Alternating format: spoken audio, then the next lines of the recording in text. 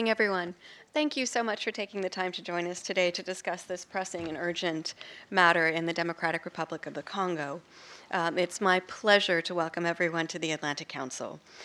This event is being co-hosted by the Enough Project, so I'd like to begin by thanking them for their cooperation, their hard work, and of course their intellectual contribution to today's event.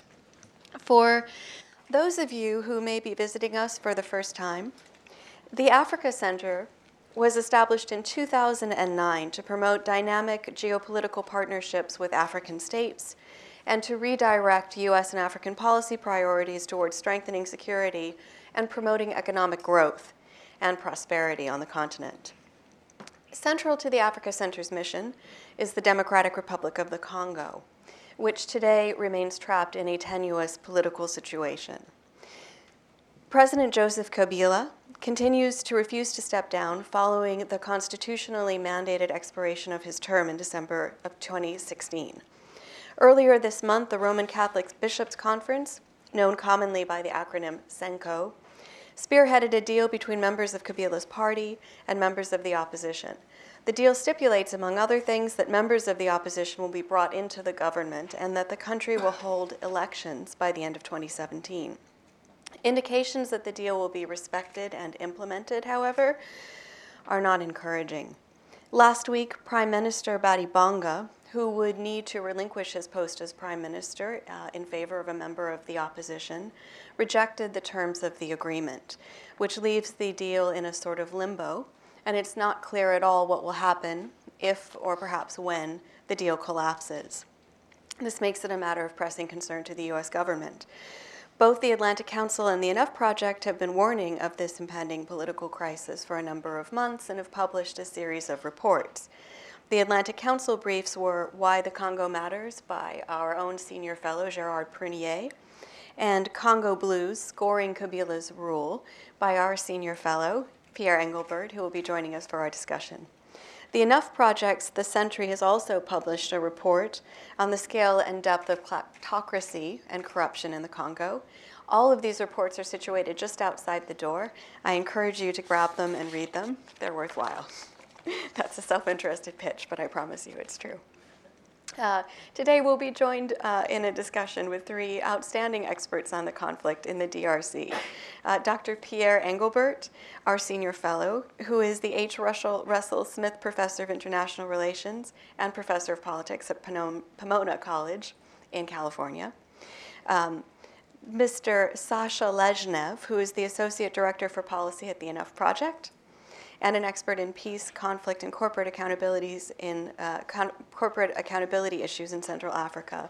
And of course, Dr. J. Peter Pham, the director of the Africa Center at the Atlantic Council, and also Vice President for Research and Regional Initiatives. We are going to hear brief remarks from each panelist before opening up to a general discussion, including questions from the audience. So I'd like to invite our panelists to join us on the stage.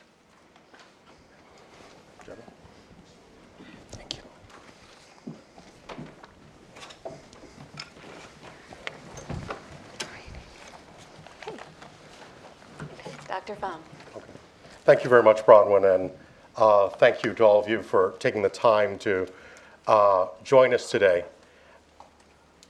My brief is to maybe establish the context of how we got to where we are, and then turn it over to my colleagues here, first to Dr. Engelbert to discuss some of the institutional dynamics, and then to Sasha to talk about how we deal with some of our concerns at the moment.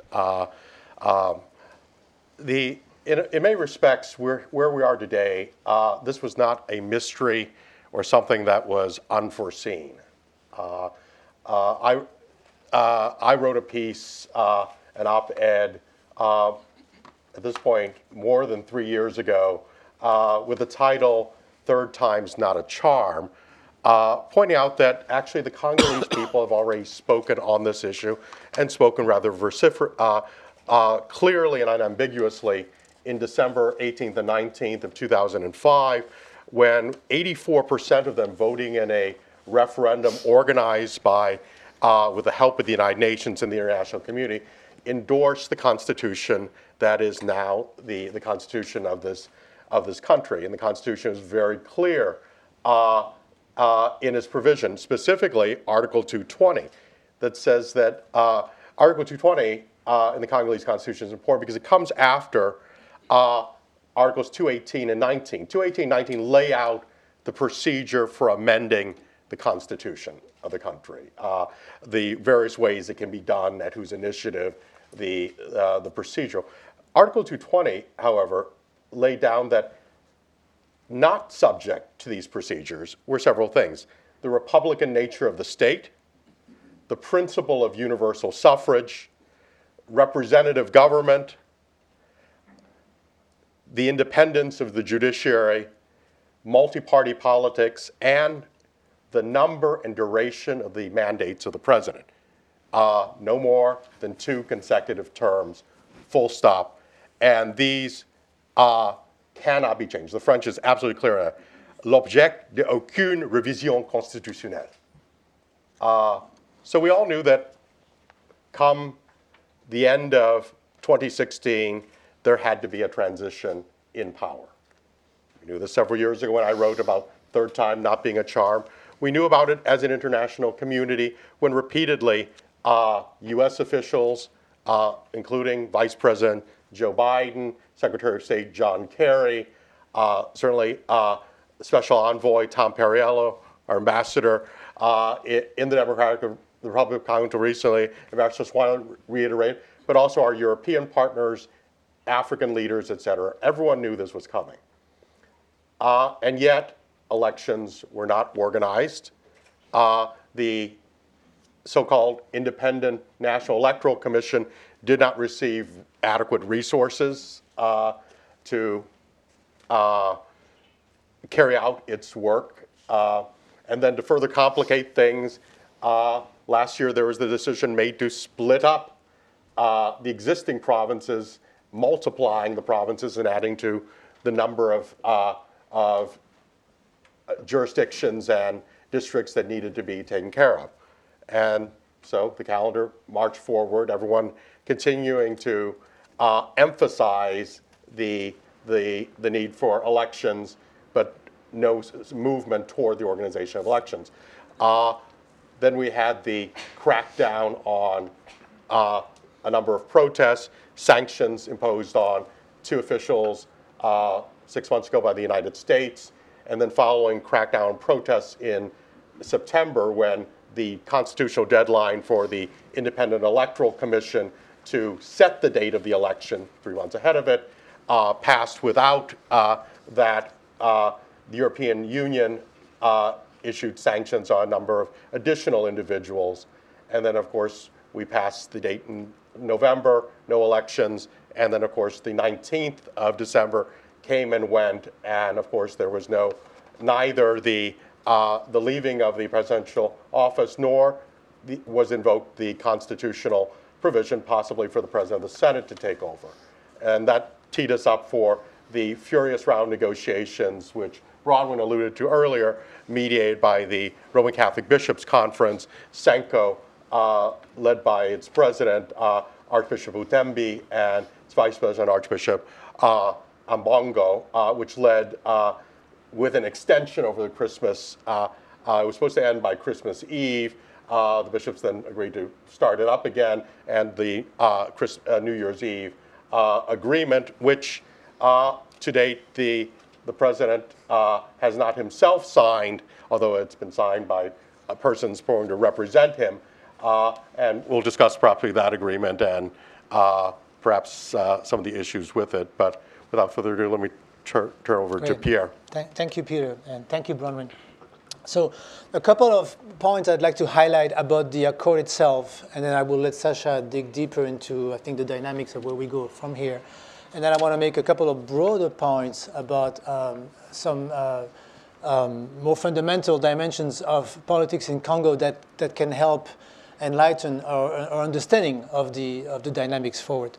The first one, regarding the accord itself, the devil is in the details. Right? So there is an agreement as of December 31st, but really, to some extent, there is no agreement either, because they let a lot of things to be negotiated later as part of what they call les arrangements particuliers, right? Particular arrangements. And that includes a lot of very significant dimensions, which they're negotiating about right now with CENCO, who might be running out of patience at some point. So this is certainly not a done deal. There's a big question of the appointment of the prime minister. Is it the prerogative of the opposition to just nominate somebody, and most probably Félix Tshisekedi, or is it up to the president to then choose from a group of potential candidates? As Bronwyn mentioned, what happens to Sami Badibanga, right? I mean, the president does not have the authority to dismiss the prime minister. So until now, the president has always asked the prime minister to resign, and of course they've been together, so that's been a problem, but Badibanga might not want to go, in which case the only way to get him go is to get a vote of no confidence in parliament. The parliament is in extraordinary session now, I believe until Friday, and so I don't think it's going to happen by then, in which case you would have to call parliament back into extraordinary session, because there's not another one scheduled until March. And who calls them back? It's Aubin Minaku, who's, of course, in the presidential majority. So would he do that? Meanwhile, we're supposed to have elections by the end of this year, so you can imagine the kind of time problem that this brings about. So there's a lot that remains to be negotiated. There's a lot that's very confusing and very uncertain. I would like to make a couple of broader points. One is the issue of legitimacy. Going forward, where does political legitimacy come from? From the point of view of the opposition, it was very well explained by Martin Fayulu, who's a minor opposition candidate, but an important one in many ways. And he said, going forward, the legitimacy of the president, the legitimacy of the forthcoming government, and the legitimacy of the institutions of the republic derive from the agreement of December 31st. So essentially, it says the constitution is superseded, and we have this new dispensation. The presidential majority does not see it that way, and they believe that this is a political agreement, but that the constitution and the sovereignty of the state and the president remain the most important trump card. So you can imagine when there is some sort of conflict going forward, these two very different interpretations will clash, and my guess would be that push comes to shove, sovereignty wins the day. A few more points to make sense of where we are now. Congo is a very low trust society, and it's very hard to make sense of things if you don't bear that into account. There's low trust between the government and the opposition, of course. There's very low trust among the opposition themselves, so what looks like a united front, non de rassemblement, is not a very stable arrangement. There's low trust among civil society organizations. There's low trust within the presidential majority too. Certainly people are hedging their bets. And to some extent, that's the low trust environment is part of what makes it so hard for President Kabila to step down, because nobody can credibly commit to him about any kind of future arrangement that would preserve his interest. So the fact that the regime has not built institutions is coming back to haunt him to some extent. Right? So it's something to bear in mind. Another important thing is uncertainty.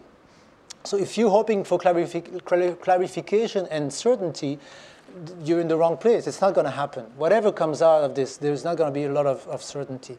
Remember, we had a dialogue back in October that produced some sort of agreement. By the way, that dialogue came after a massive national consultation the year before, which followed an earlier dialogue. I mean, there's been no deficit of dialogues and big debates and discussion in the margin of formal institutions in Congo, which shows the extent to which there's dysfunction within the formal system itself. So you had the first dialogue, which produced a government, actually.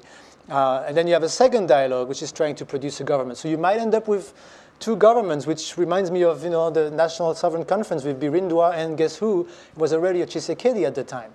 So this kind of confusion is actually fairly standard in Congolese politics, right? So now you have an agreement in December, but that agreement is not really an agreement yet, because the agreement includes the fact that we're going to negotiate further parts of the agreement, which are being negotiated right now. Right? So who's the government? Right? What is the value of rules and laws? How does the agreement stand compared to the Constitution?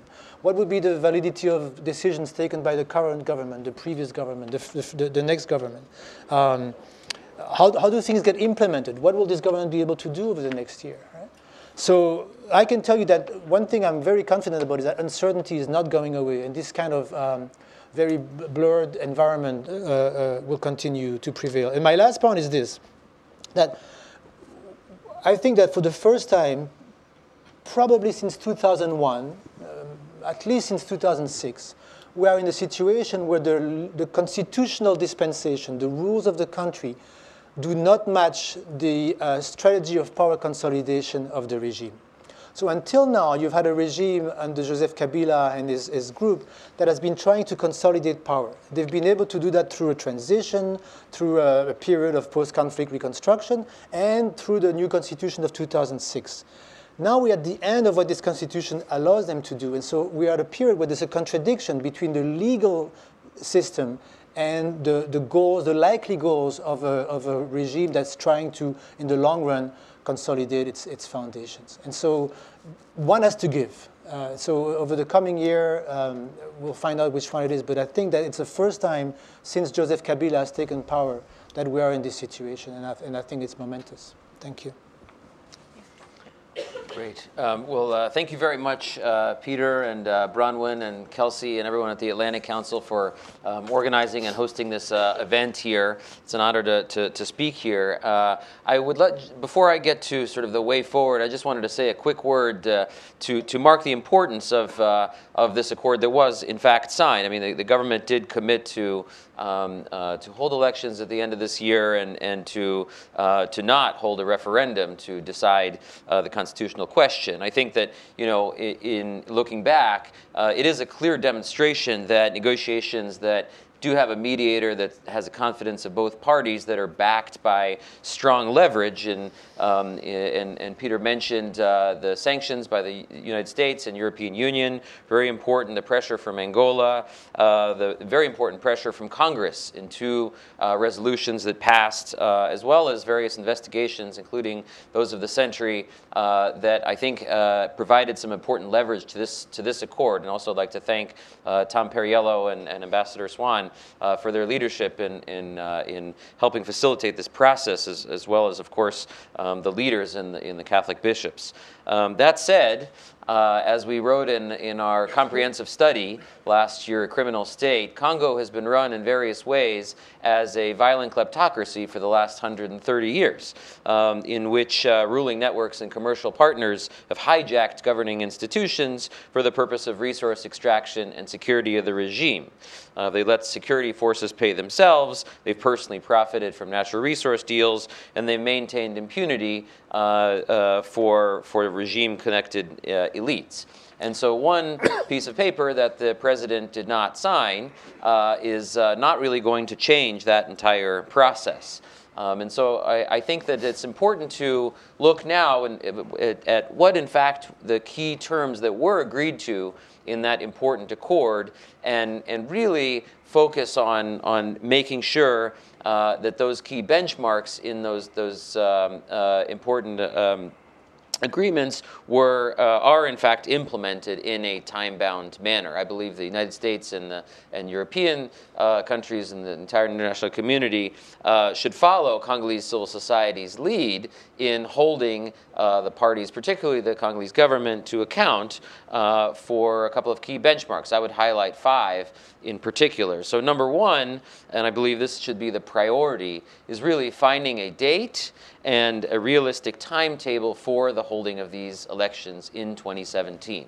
That is the real priority. I think Congolese civil society that we speak to is already very frustrated with the process, and if by sometime in February there's not a strong commitment to, in fact, hold these elections on time, then you'll see an escalation of pressure from them. Number 2 is to fully establish this oversight committee that was written out into the accord with very clearly defined roles.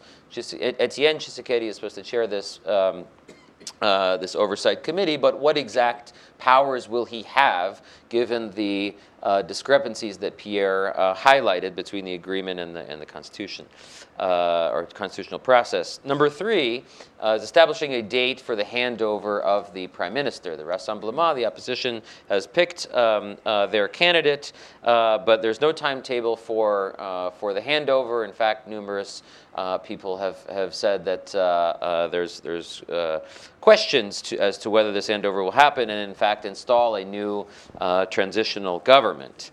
Number 4 is to drop the charges against political prisoners and resolve those outstanding cases. There remain a number of prisoners, 9 from Lucha and Filimbi, that remain in prison today, and those that have been let go, their charges are still pending. The new Interior Minister, Shadari, has commented that they will work to resolve this issue, but here we are, almost 3 weeks after the signing of this accord, and there's been no progress as of yet.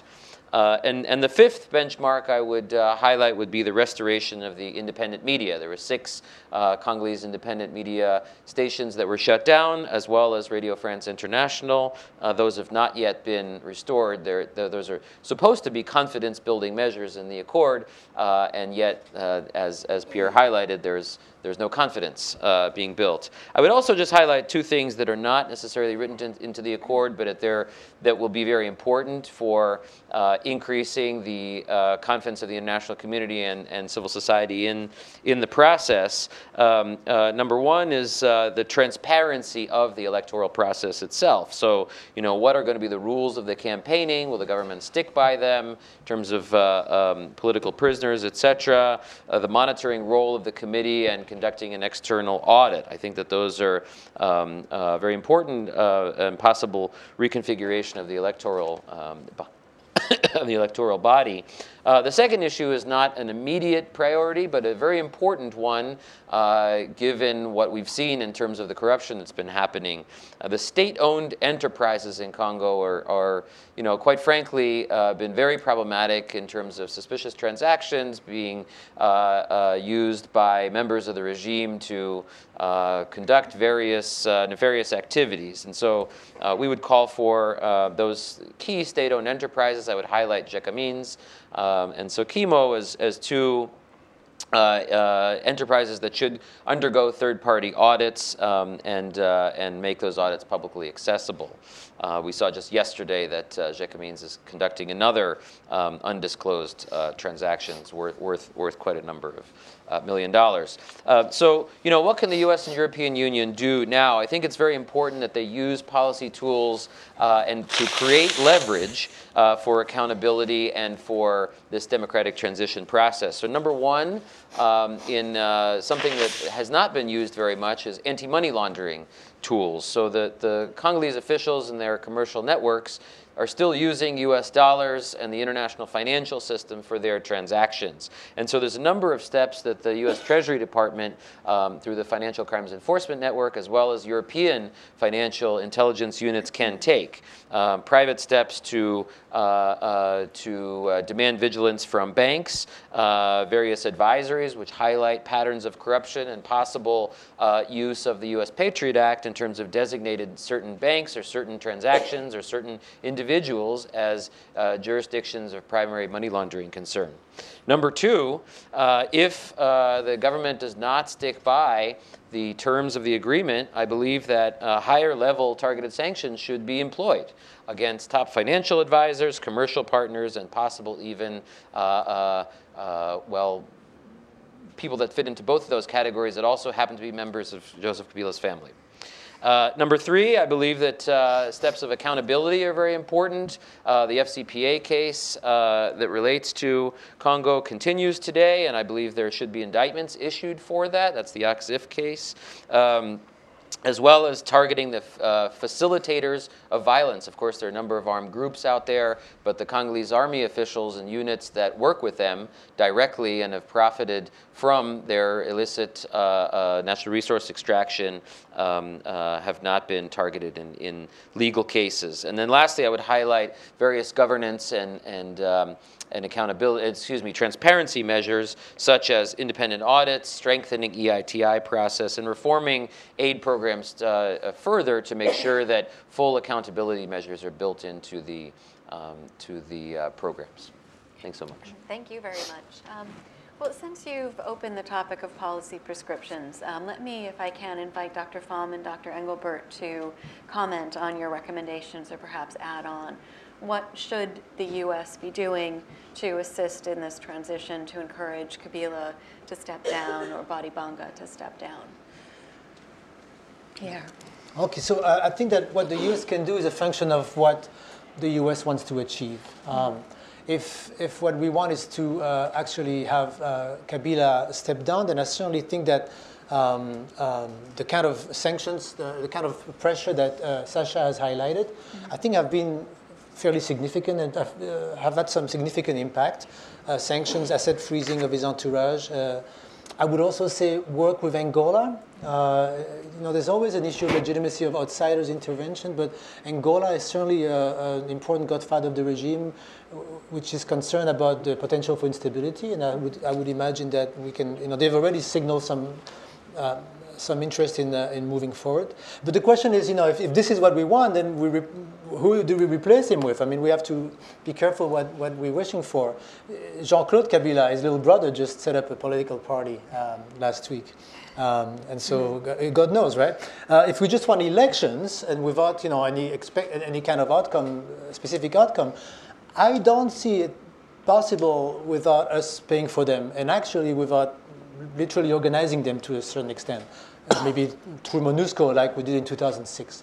I don't think it's going to happen otherwise. So there's almost like a trusteeship system needed here. If what we want is to avoid violence, then I also think the kind of sanctions that we've had in place, and that the EU also has had, I think, helped to some extent. That's with violence from the regime, but you have to bear in mind that there's potential violence from the opposition too, and so we have to keep them invested in a process of negotiation to avoid this. If what we want is stability in the region, then that's completely different. You might want to let this regime consolidate, because then if what you really care about is not having more bloodshed, then there's something to be said for that. I'm not making a normative argument. I'm trying to make an analytical one. If what you want is more accountability of governance, then I think it might be a good idea to push for further decentralization, for further effective decentralization, for these reforms to be carried through, because they've really been sabotaged until now.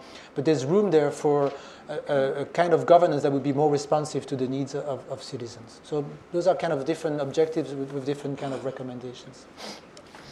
I would agree with everything that Sasha and Pierre have said, but I think what we need to do is have a menu of options, and including the option to ratchet things up.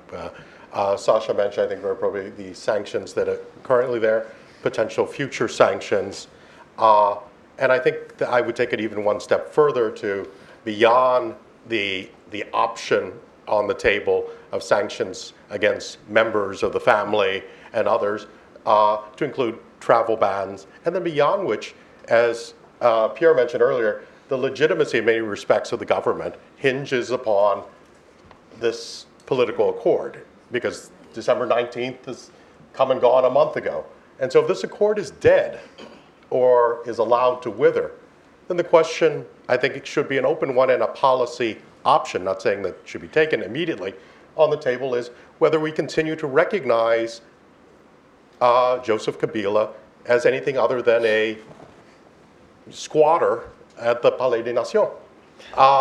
And do we recognize him as the government of the country? Should be on the table, which would have consequences, at least for FCPA and the Bribery Act, of transfer payments made to the government by outside companies. Again, this is in an arc of things. It's certainly not the first where you go, but these are things that should be considered and be instruments, tools of statecraft to add leverage to the situation, so that, God willing, the agreement that the bishops help mediate is the way forward toward elections. But I think there should be a menu of options, ratcheting things up and increasing the pressure, because it's in the interest of the international community, and certainly in interests of Congo's neighbors in the area, that the situation not explode. And I think the collapse of the agreement, or the failure to hold elections this year, opens up a can of worms that we don't want to go into. Absolutely. I would like to point out that at the Atlantic Council, we do not take institutional positions, although our experts have strong views on various subjects. And at the Africa Center, we have hosted both key members of the opposition, such as Moise Katumbi, but also senior representatives of the government. We've taken pains to provide a platform for them to make their case as well. In the spirit of even-handedness, we're going to turn over to the audience for questions from you. I'd like to request that you refrain from commentary and make sure that you are asking a question as opposed to presenting a personal point of view. Would anyone like to kick us off? Thank you, Ron. Absolutely. My name is Ed Stewart from Prison Group. Question is for, thank you. President, questions for any of you all. The opposition, their behavior during the negotiations of the agreement, how do you all feel that that then bodes for them unifying, further splitting, consolidating? They're obviously a very dynamic group, but how was their behavior during the negotiations? How does it bode for a potential election season? Thank you. Anyone want to grab that? Sasha? Okay. Are we going to take multiple or one at a time? I usually one at a time. Oh, okay. If you want to. Yeah, the opposition is, I think, fundamentally divided. So there's an agreement now, there's a rassemblement, so a rally of the opposition. I do think they benefit from the negotiation because, this gives them a chance to make sure that elections, it gives them a chance that elections might take place. It gives them a chance that there would be no referendum to change the constitution. So those are very important things that keep them together. But also it gives them a chance to partake in participating in government and have access to resources. So when it comes to that, I think they're less likely to be united. When it comes to the actual getting close to the election, I think that it's a rassemblement now, but the UDPS would have certainly. I cannot imagine the UDPS not backing somebody from within UDPS or from the same family. And then I imagine the G7 would rally behind Katumbi. Kamere would be for Kamere, and everybody else would be for getting something. So I think the potential for division is high. Yeah, I would just add that, Congolese politics is very complicated, which always makes it a very interesting country to work on. But I think their opposition displayed a remarkable amount of unity in the negotiations and in the lead up to the accord, given all the tensions and, of course, the attempts to buy off individual members. I think the Kamere sort of signing early of this October agreement was a little premature, and folks may turn against him. Let's see. But I agree with what Pierre said. I think that as we get closer, if we indeed get closer to an actual electoral process, that may change a bit. That said, if you look at Jason Stern's the Congo Research Group poll, there were some pretty clear leaders in that poll, and so Katumbi's fate in this whole process, which is to be negotiated by the bishops, is an important, very, very important factor going forward. In fact, taking up on that point, I would say actually the opposition displayed a remarkable degree of statesman-like behavior during the negotiations, giving ground on I think two key points. One was the fact that Katumbi's fate was not settled and in the accord, when that he could have held out, given the level of support he had. The demanded that be settled in the accord, which probably would have scuttled the accord. There would not have been an accord. So allowing that to be mediated later by the bishops, and in fact, as he gave an interview saying he placed his fate in the hands of the bishops. The other point to the opposition, it was a political risk. It's December 19th was the end of the president's mandate. The 20th was a clear thing. It's black and white. It's very easy to mobilize people over something that's black and white. They had the momentum to mobilize people over technical, even of substantive violations of this lengthy accord. It's kind of hard. You can't get that into a soundbite. That someone is in violation of Section 4, Paragraph 2, Subarticle 2. It's not going to get so. I would say the opposition, both sides gave ground, but I think the opposition displayed a bit of statesman-like behavior, which I think is to be commended. Excellent. Absolutely. Okay. Just wait for the mic. Good morning. My name is Marie-Claire Gonda. I'm running for office in the DRC as a candidate for Congress in the Bas-Congo. And my question has to do with the lack of representation of the women in any of the talk, in any of the dialogue, actually in anything that has to do with the decision-making of this country, of the Congo. So I would like to know is there a specific reason why we are not addressing that part? And I don't understand the part of addressing just the men view and dismissing, for me, as I see it, the women position. And when you look at the way things are happening, they're all fighting for positions. But I think the only person who dismissed the position or being anybody in the leadership of the political arena is a woman, Eva. Which she did not ask to have a position, but she's making sure that we can have a process that will lead to this election. So my question goes to why we don't see more women, why we don't hear, why we don't include more women in all those dialogues. Thank you. Let me turn to our three male panelists and ask them what they think about that. I think Congo is a very patriarchal society. I think that politics is men control politics more than in many other places. I wish you good luck running for, if you have elections, Absolutely. running for the National Assembly. Or, yeah. So I think there's a very small representation of women as it stands now. There's a big issue with politics in Congo is that, like as in many other developing countries, that there's a dimension of patronage, which means that you need to accumulate resources to redistribute them, which then when the system is biased towards men, it's a hard thing for women to accumulate the kind of assets that put you in a position to compete like that. Now, this being said, I don't think Eva Zaimba is that different the way she behaves. She's essentially asking for better participation in this transition agreement like any other political party. I don't know that the MLC would have a different position if it was not represented by a woman at this point. So I think it's a very important structural weakness, which is not at all uncommon in sub-Saharan Africa. Yeah. So my sense is, again, when I listen to you, women are dismissed from the process because I don't hear anything really which will address that part. And I was there on September 19th, just a quick remark. And what I saw is we were prevented from going to work.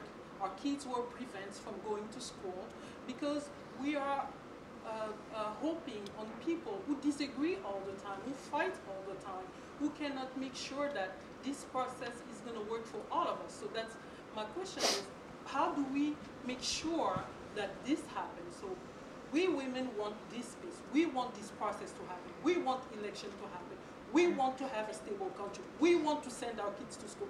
We want to work. So why aren't our voice being represented in this process? You make very fair and I think very just demands. And my only response to that is the key is organize yourself. Many of these parts, and this does not apply only to the Democratic Republic of Congo, but throughout most of Africa. Political parties may have the name democratic, progressive, and other adjectives in their name, but in reality, their own internal governance structures are neither democratic nor progressive. And I think part of it is they are structures used by individuals. And so my challenge to civil society is to organize new political structures, new parties that are democratic, that elect their leaders and choose their leaders instead of leaders by hereditary succession or some other vehicles for the ambitions of one or two people. So I think one of the reasons I think there were not as many women in the process, and maybe that's why, is that the number of Congolese, I can only think of 2 or maybe 3 at most, major political organizations that are legally registered that actually have a woman as the legal representative or a head. So maybe it's time, if you can't get ahead in the existing organizations, it might be time to, and I realize it's difficult for different reasons, but to organize new structures.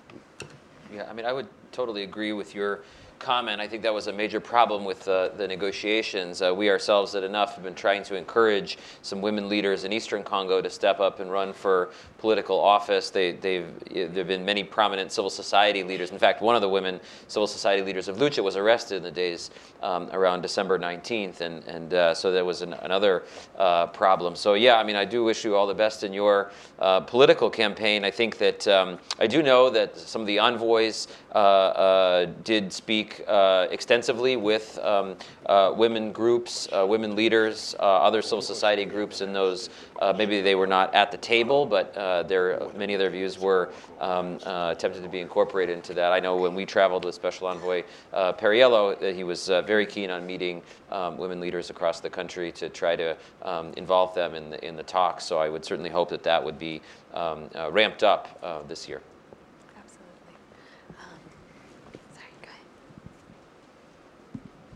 Hi, I'm Nick Hanlon from the Center for Security Policy. I just want to invite the panelists to include more on the East and the implications for these things in the Kivus. I don't know if it's efficient to categorize it both politically and then also who the main beneficiaries are for mineral extraction, mainly more to Sasha on that, but also what the dynamics are. I know Kabila got over 90% of the vote in 2011. It's very hard to find somebody over there who'll say something nice about him, so if you could just speak to that contradiction. Yeah. I mean, we're very concerned with the security situation in Eastern Congo. One of the tactics we expect that may be used is the declaration of a national emergency, and therefore would nullify any political discussions or the holding of elections this year, et cetera. We're very concerned about these new reports of M23 fighters possibly coming in and reorganizing. Certainly in the lead up to December 19th and a couple of days after that, we saw different militia attacks. Of course, the various groups have documented what's been happening in Beni, with the Congolese army officers tied to allowing ADF remnants to attack or contributing to the instability there strongly. So I think that if the implementation does indeed go badly, that there are various political leaders who would start to use more militias. We heard of a new militia coming up this week. So we're quite concerned. Quite concerned about that. So I think that would be a serious implication of poor politics. Let me ask you, since you've raised this, Sasha, I mean, what do you think the fate of the accord is going to be? Will it last? Or do you think that it will simply collapse before its year is expired? I personally think that without serious leverage and pressure, I don't see that the parties, particularly the government, have a strong will to implement it yet. I think they're seeing some sort of a vacuum in attention, and like Peter said, that there's not a black and white December 19th date, that people are not going to rally behind paragraph 2, section 3, and there's a gap in administration, so they're trying to play that out. So I think that's going to be critical to keep it going. I don't know what the other you will say. Pierre? I think also that short of significant outside pressure, including the kind of ratcheting up that Peter mentioned, I think that intrinsically the dynamics of the accord lean towards failure of implementation, if not even at the conclusion level. And if that happens, I imagine that it would be something that drags on over a few months with the kind of uncertainty I was highlighting earlier. And then eventually gets this kind of rotten situation where you cannot exclude some more dramatic development, including the decision to go to a referendum on the part of the incumbents, or something potential of a coup from people within the regime who might be favoring other dynamics. So certainly, personally, I'm not as concerned about the possibility of return to large-scale violence. And I think the connections with the East are there. They're indirect largely, but I could be wrong about that, but I don't see that as strongly. But certainly, I imagine the possibility of a radical change in Kinshasa is not to be discounted. I preface this by saying I very much hope, it's my hope, my prayer, that the accord does what it's supposed to do, that Congo enjoys for the first time in its history a constitutional transition the way it should be done. That being said, I also didn't fall off the turnip truck on the way here to the Atlantic Council this morning, and I find it very hard, it strains credulity to expect that that Joseph Kabila would actually, if he had read the accord, would actually implement it. Let me cite just a couple examples. The accord is very clear that the Prime Minister who shall be presented by the opposition, that was not part of the October 18th previous mini accord with when the government bought off some members of the opposition. So we're talking about the Rassemblement. They will present that Prime Minister will exercise in the accord the fullness of the plenitude, the fullness of the prerogatives given to the Prime Minister in the Constitution as chief of government. Go back and read the Constitution of the RC, the same Constitution that the voters of the country approved by 84% back in December of 2005. Let me just cite two powers that are very limiting to the president if the Prime Minister actually exercised them. Article 81 of the Congolese Constitution says the president may only nominate as officials, and it goes through the whole ranks, military, police, security, civil service, etc., upon the proposal of the Prime Minister and the Council of Ministers. He can only nominate them if they're proposed. So patronage out the window. Same article. The president's acts must be countersigned by the Prime Minister to be legally valid. His ability to do anything if the new Prime Minister doesn't sign. Same with now, up to now, the Prime Minister's been very compliant and they sign what they're handed to them. Article 91, it is the prerogative of the Prime Minister and the government to define, in coordination with the President, but the prerogative of the Prime, the policy of the nation. Essentially, if the accord enters into full force, and we take it at the text as a legal text and the new legitimacy, essentially we have a fairly strong guarantee that elections, the momentum shifts to the Prime Minister and the Cabinet, elections are held, and legally speaking, the President becomes Queen Elizabeth minus the pomp and the circumstance. Now, could that happen? Do miracles happen?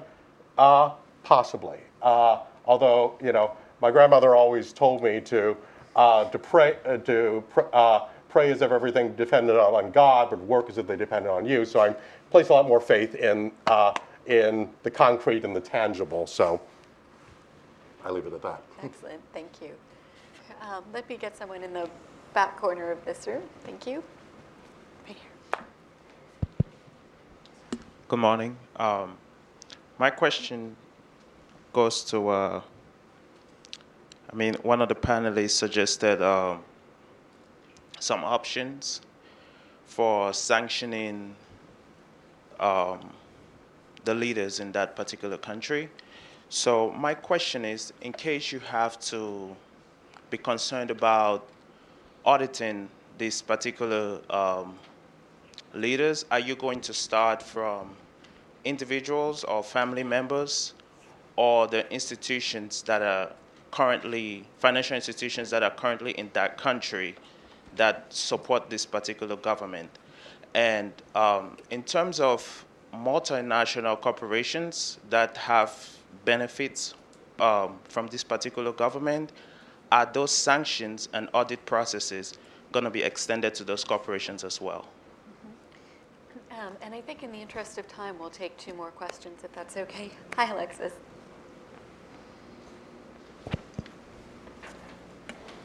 Thanks, Alexis Aria for the Congressional Research Service. I wonder if the panelists could could shed some light on the situation in the Kasai region, which finally sort of made it into the public view in a major way with UN OCHA's statements last week about a budding humanitarian crisis. is what we're seeing a new form of insurgency? Either way, what is the link, if any, between what's happening in the Kasais and what's happening in Kinshasa? Excellent. Is there anyone else who'd like to add on? Ma'am? And could you introduce yourself too, please? Thank you. And I'm so sorry. Sorry. There you go. Maria De Cruz, U.S. Angola Chamber of Commerce. Thank you for the great presentation. Most of the panelists mentioned Angola at some point in their presentation. I'd like to hear from you what you feel that Angola could do more in order to assist with the conflict. And do you feel that the elections in Angola taking place this August will have effect on resolving the issue in Congo? Okay, excellent. And I'll ask Peter to kick us off this time. Okay. The question with regard, I'll defer the question on the specific questions on sanctions to investigations to, I think Sasha and Nuff has done a great deal of work, and especially some of the investigative. So I'll defer that to, I think Angola's played a very helpful role, I think, now in this crisis. Angola knows the Congo well. It's been engaged, and it has been both a bulwark of stability in the region as well as an important partner. And and I know Foreign Minister Chakotay in particular has been very, very actively engaged, and that's been, I think, by all accounts, and very, very helpful. Obviously, with the prospect of elections in Angola and the transition there in August, if everything goes as has been announced, two things. One would be President Dos Santos stepping aside would itself send a signal, a very powerful signal, one of Africa's longer-serving heads of state stepping aside voluntarily, I think sends a very powerful signal, most of all to his next-door neighbor. On the other hand, there is a risk in Angola going through the transition. That would be a good example. On the other hand, that means Angola's political leaders will be inward turned toward their own succession, understandably. And so one can hope that that doesn't mean disengagement, because I think Angolan pressure has been very helpful to date. To Alexis's question about what's going on in Kasai, I think what we're seeing, I don't think we have enough visibility to fully unpack it, but I think in the best interpretation is that obviously when things are questionable or the stability is shaky at the center, all sorts of people will try to test boundaries, et cetera. That's probably the most benign interpretation of it. I think there are others out there. There certainly Congolese are not shy about voicing theory. There are all sorts of theories out there on the web and other places about perhaps nefarious actors in Kinshasa trying to get leverage by stirring things up. Again, not being on the ground, I can't speak to that, but given the country's history, which I think Pierre, that would not be the first time someone has done something like that. So I think the answer is somewhere between the most benign, which is still not good, and more malevolent possibilities, not to be precluded, prima facie. Anything I know about Angola, I know from Peter, so I will not add anything to that. But let me say something about Kasai. I'm lucky that one of my former students actually based there, and she's been sending me emails, and I've been able to follow up a little bit. I agree with Peter that there certainly is potential for manipulation and for Kinshasa politics to be expressed locally. But I also think that, see, what happened is that back in August, a chief was killed by security force, and his militia, a militia associated with him has been on a rampage since then. And certainly there's a lot of that's about banditry and about manipulation of politics. But there's also a degree of alienation and despair that makes this possible, that makes people likely to mobilize like this. And if you look at the Kasai is this diamond region that, both former Kasais, now they are split in multiple provinces, but this is a region that had really incredible wealth potential, and the misery there is overwhelming. As you also know, it's largely UDPS sensibilities there locally, but really an administration you can almost associate as an administration of occupation, and really highly repressive. I spent some time in the other Kasai in Bujima a couple of years ago, and I was overwhelmed by that. So there's a huge degree of despair and alienation. Poverty is very high. We hear about the East, but malnutrition is very high in the Kasais.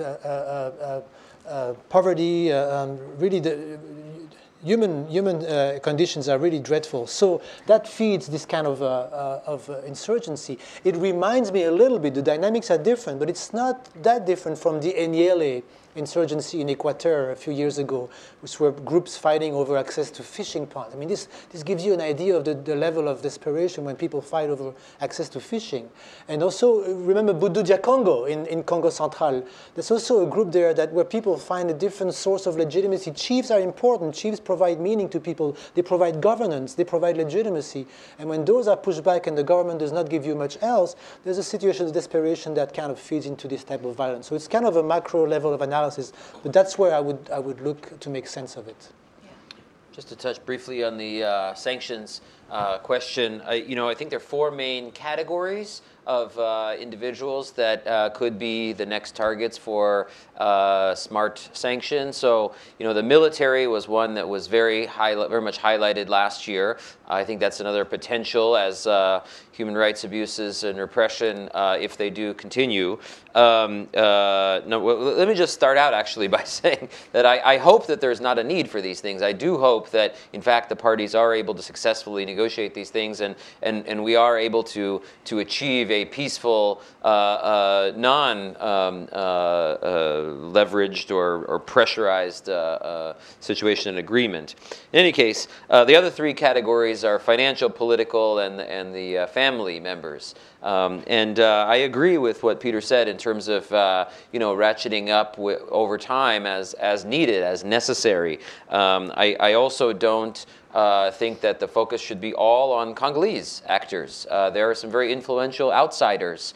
We've all noted the FCPA case where $100 million worth of bribes were paid. Well, those bribes were paid not by Congolese. They were paid by outsiders. And so I think that there can be an escalation of strategies.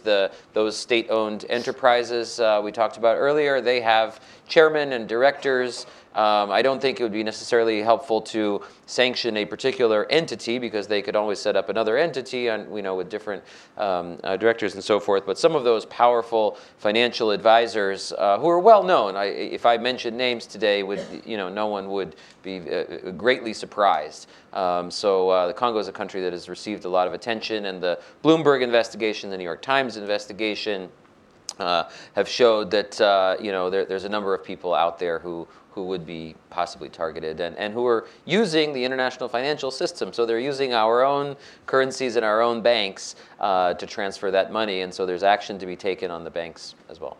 Thanks. I think we have time for one or two more questions. We are And can you introduce yourself? Dan Silverstein, Heuristic Management. We're processing a new world order in leadership at the United Nations and donor nations and sub-Saharan Africa. How do you suspect it will influence what's going on in the DRC? Okay, thank you. And Tony, Tony Gambino, the former USA director in Kinshasa. Thank you very much. We can think of the Congo sometimes at three different levels. You've been talking about it mainly at one level, these discussions among the political class. But frankly, those sometimes float disembodied away from the rest of the reality of the Congo. As we just heard in what you were talking about, Pierre, about the widespread poverty that's unfortunately characterized not just the Kasais, but most of the Congo for a long time. But I'd like to ask you about the middle level, which is kind of making sure that economically the country doesn't collapse and can somehow muddle through. We had a period over the last few years under the prime ministership of Matata Ponyo, where at least he had some credibility in the international community and could talk with the international financial institutions and others to keep things together. That's gone. this new government under Sami Badibanga, as best as I can tell, doesn't have anybody credible to do any economic management from the prime minister on down. Yet many people comment that a major financial crisis is coming in the Congo within the next few months. The IMF and others are speaking about this quite openly in Kinshasa and elsewhere. How do you see that affecting everything else you've been talking about in terms of if the economy really does crack sometime in whatever period, how might that affect everything else that we've been talking about? Thank you. Thank you. Do I have to call on one of you? I can certainly take Mr. Gambino's question. Thanks, yeah. Pierre. Yeah. You know, the Matata government I think the Matata government had a credibility that exceeded what it deserved to some extent. And it certainly looked like, I mean, he was a technocrat and he had, of course, a fairly successful stint as Minister of Finance, and they carried that with him. And he did something like bancarization, and there was some degree of macroeconomic stability. But bear in mind, the Congolese franc depreciated still under him, went from 980 to about 1300 to the dollar. Of course, part of that is because the dollar has been strengthening so much, but still. The budget, you know, last year they had to revise the budget, so they went from like an $8 billion budget to $6 billion mid-year through the fiscal year, realizing they're not going to get the revenue they were hoping for. So I agree with you that there's a significant danger of an economic crisis there. Matata might not have been all he was built up to be, but I agree with you that even if we have people who are competent in a Badibanga or Tshisekedi government, it's very unlikely that anybody will be able to do too much. And so if copper prices, they've recovered to some extent, but if the situation remains what it is, with China slowing down, then I think that you point to something significant, that it will not facilitate things. Yeah. I don't really have much more to contribute to that, except to know that you make a fine point that this is a significant risk. Yeah, I mean, I think that the fate of the economic crisis in Congo really rests with the government. I mean, you know, we, at the same time that this crisis was deteriorating and the currency was deteriorating, inflation was rising, the prices for basic commodities on the streets were rising, in some cases up to 50% for certain food items.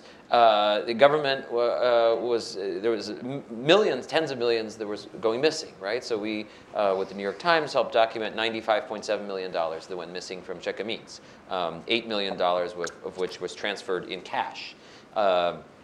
And disappeared. So, you know, there was a new agreement signed with Freeport yesterday, undisclosed amount, but I'm sure it wasn't, you know, $100. So where is that money going to go? You know, what is going to happen to that? You know, I do credit Matata for, you know, organizing these Troika meetings very regularly and publishing the minutes, so everyone knew exactly how many reserves they were left, and so we could all track that, in fact, they were dwindling week by week. I haven't seen that from Badibanga, so at least they were on top of monitoring the situation. But you know, the IMF has been trying to get in with a program for years, and the Congolese government, frankly, has said, well, we are not interested.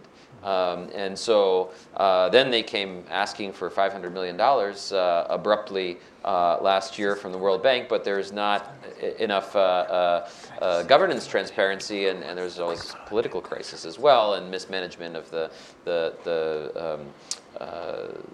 of various things from transparency, non-publication of contracts, et cetera, et cetera. So I really do think that this crisis is resolvable. Some of the commodity prices have actually come back. Cobalt has also gone up a bit. Oil has obviously gone up. So I think it's manageable. But if they do not manage it correctly, yes, it will be much worse, and you'd see many more people in the streets, not just for the political issues. Let me briefly revisit my answer based on what you said. I think that you add some important points. Matata, I mean, there were some achievements there. There's no doubt. Some degree of transparency was there. He was always unable to establish control over Jekamin, for example, over these parallel accounts, over the Ministry of Portfolio that really is much more under the authority of the president. And that has been a big weakness. I mean, he complained about that himself. It's like, I don't have that authority. I can't go after these people. And so if the management of natural resource was more transparent, if the amount of leakage that takes place there was harnessed in, then I think Congo does have the fiscal resources to weather a storm. But we're not there, and certainly I don't see a big, all-encompassing government having the kind of capacity to get that done in the coming year. I would only add, Tony, 2, maybe 3 points. One is, as Sasha mentioned, we have not had that accounting from the government. And we certainly have not had the type of regular reporting from the central bank we had when Jean-Claude was running it. Whatever one may think of the man, he kept things, he's got a set of books that one could look at. So we don't have visibility. But by best accounts, I think most estimates are that in the last 2 years, they've burned through at least half, if not more, of the foreign reserve. It's gone. We have anecdotal evidence right now of not only civil servants not being paid, but dangerously military units not being paid. So again, we don't know, are they just saving for the storm that's coming, or is it empty? We don't know.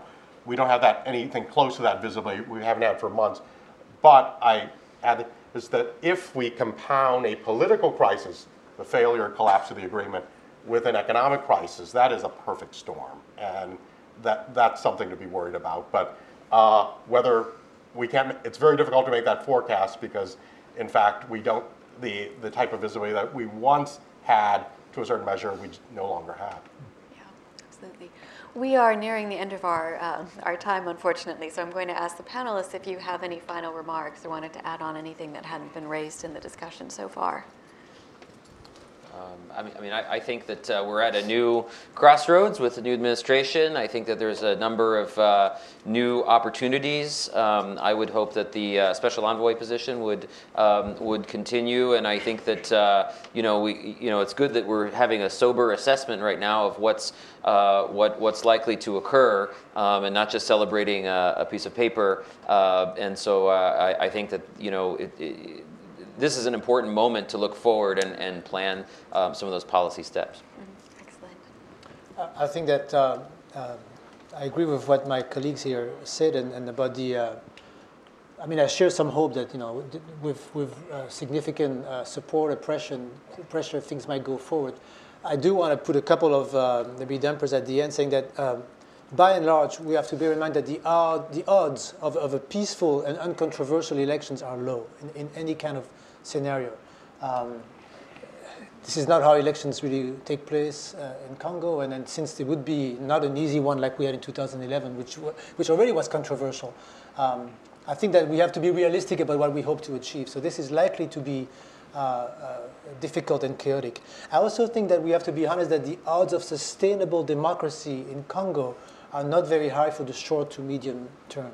This, because of the low trust environment, because of the resource issues, because political parties remain really very personalized, many of the structural conditions for democracy really are not met yet. That doesn't mean that we shouldn't all push and help the Congolese who want to get there. There certainly is a lot of democratic aspiration, but the material necessities for democracy are really lacking, and so we should be reasonable about what we can hope to see. I would just conclude with saying we are at as my boss here at the Atlantic Council, Fred Kemp, likes to say, an inflection point.